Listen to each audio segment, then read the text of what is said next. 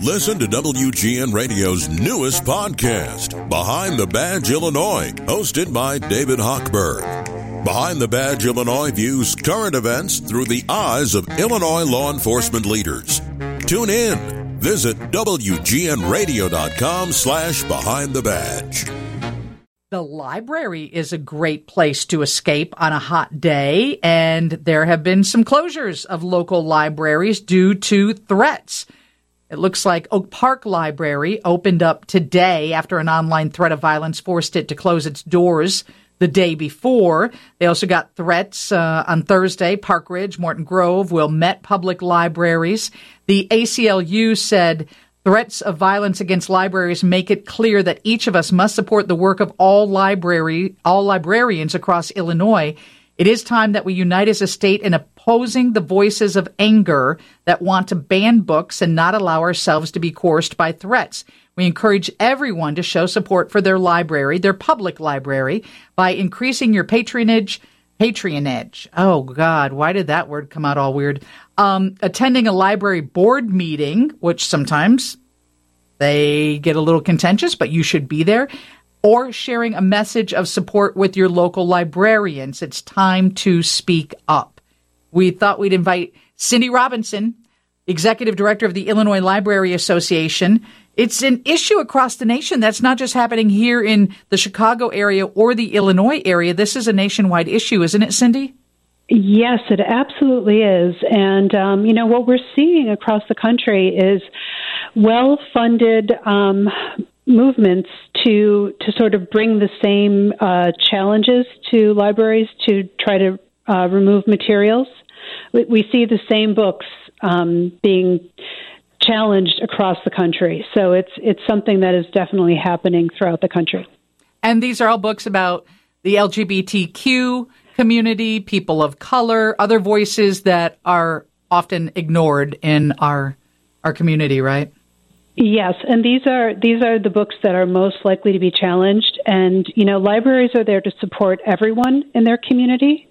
And we have something for everybody. We will have things that you have no interest in, and you can choose not to read them.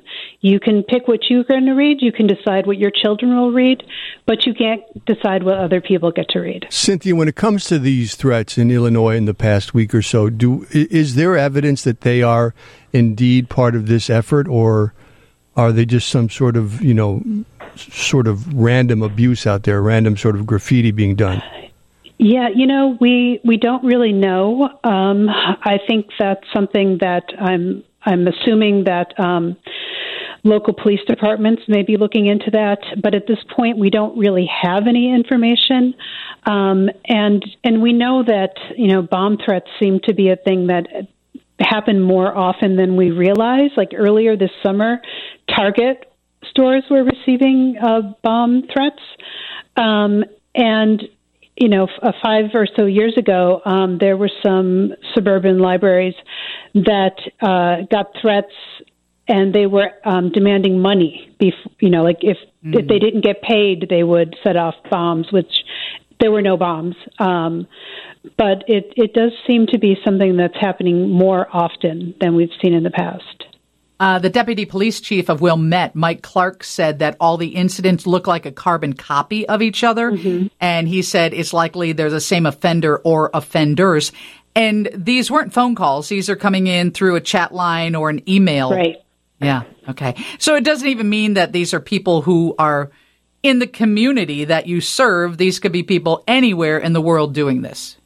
Absolutely. And are many libraries in Illinois cooling centers? Will you see a lot of people flooding in there tomorrow or the day after? Yes. Yeah, absolutely. Many people will come to the library because they may not have air conditioning, or they may not have Wi-Fi. So you can get Wi-Fi and air conditioning at the library. And has this amped up since Illinois has taken a stand that there will be no banning of books in this state? It's hard to say. We have not had as much pushback as some other states might have had with facing a lot of challenges. But the law goes into effect January 1st, so we'll see what happens after that. Cynthia, do you have a policy or advice for library branches when it comes to this, or is that something they have to deal with on their own with the police, or what are you telling library branches these days? So what we tell our libraries to be aware of are their policies and their procedures. So one of our board members, who is a public library director, told me that when the bomb threats came out, she pulled out her emergency policies and reread it and make sure she knew, what is the process if we're facing something like this.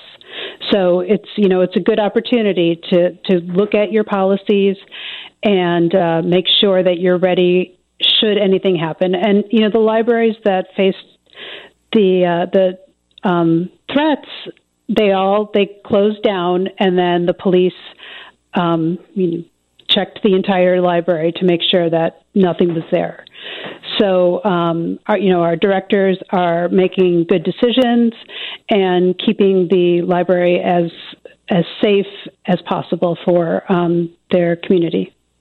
You know what's crazy about this is I heard John Records Landecker talking about a new app. It's called Banned Book Club, and you can literally download this app and read every book that's been banned in America. So I don't know how people think that keeping it out of a library is going to keep it out of their kids' hands when their kid has a phone in their hand and they can read whatever they want. That is true, yes. Well, thank you for joining us, and we appreciate your input, and I hope that everybody there is to show support and find a cool space to stay tomorrow. Yes, and go visit your library, and you'll find things you didn't even know were there. That is Cindy Robinson, Executive Director of the Illinois Library Association. Steve's News is next on 720 WGN. Lisa Dent, WGN.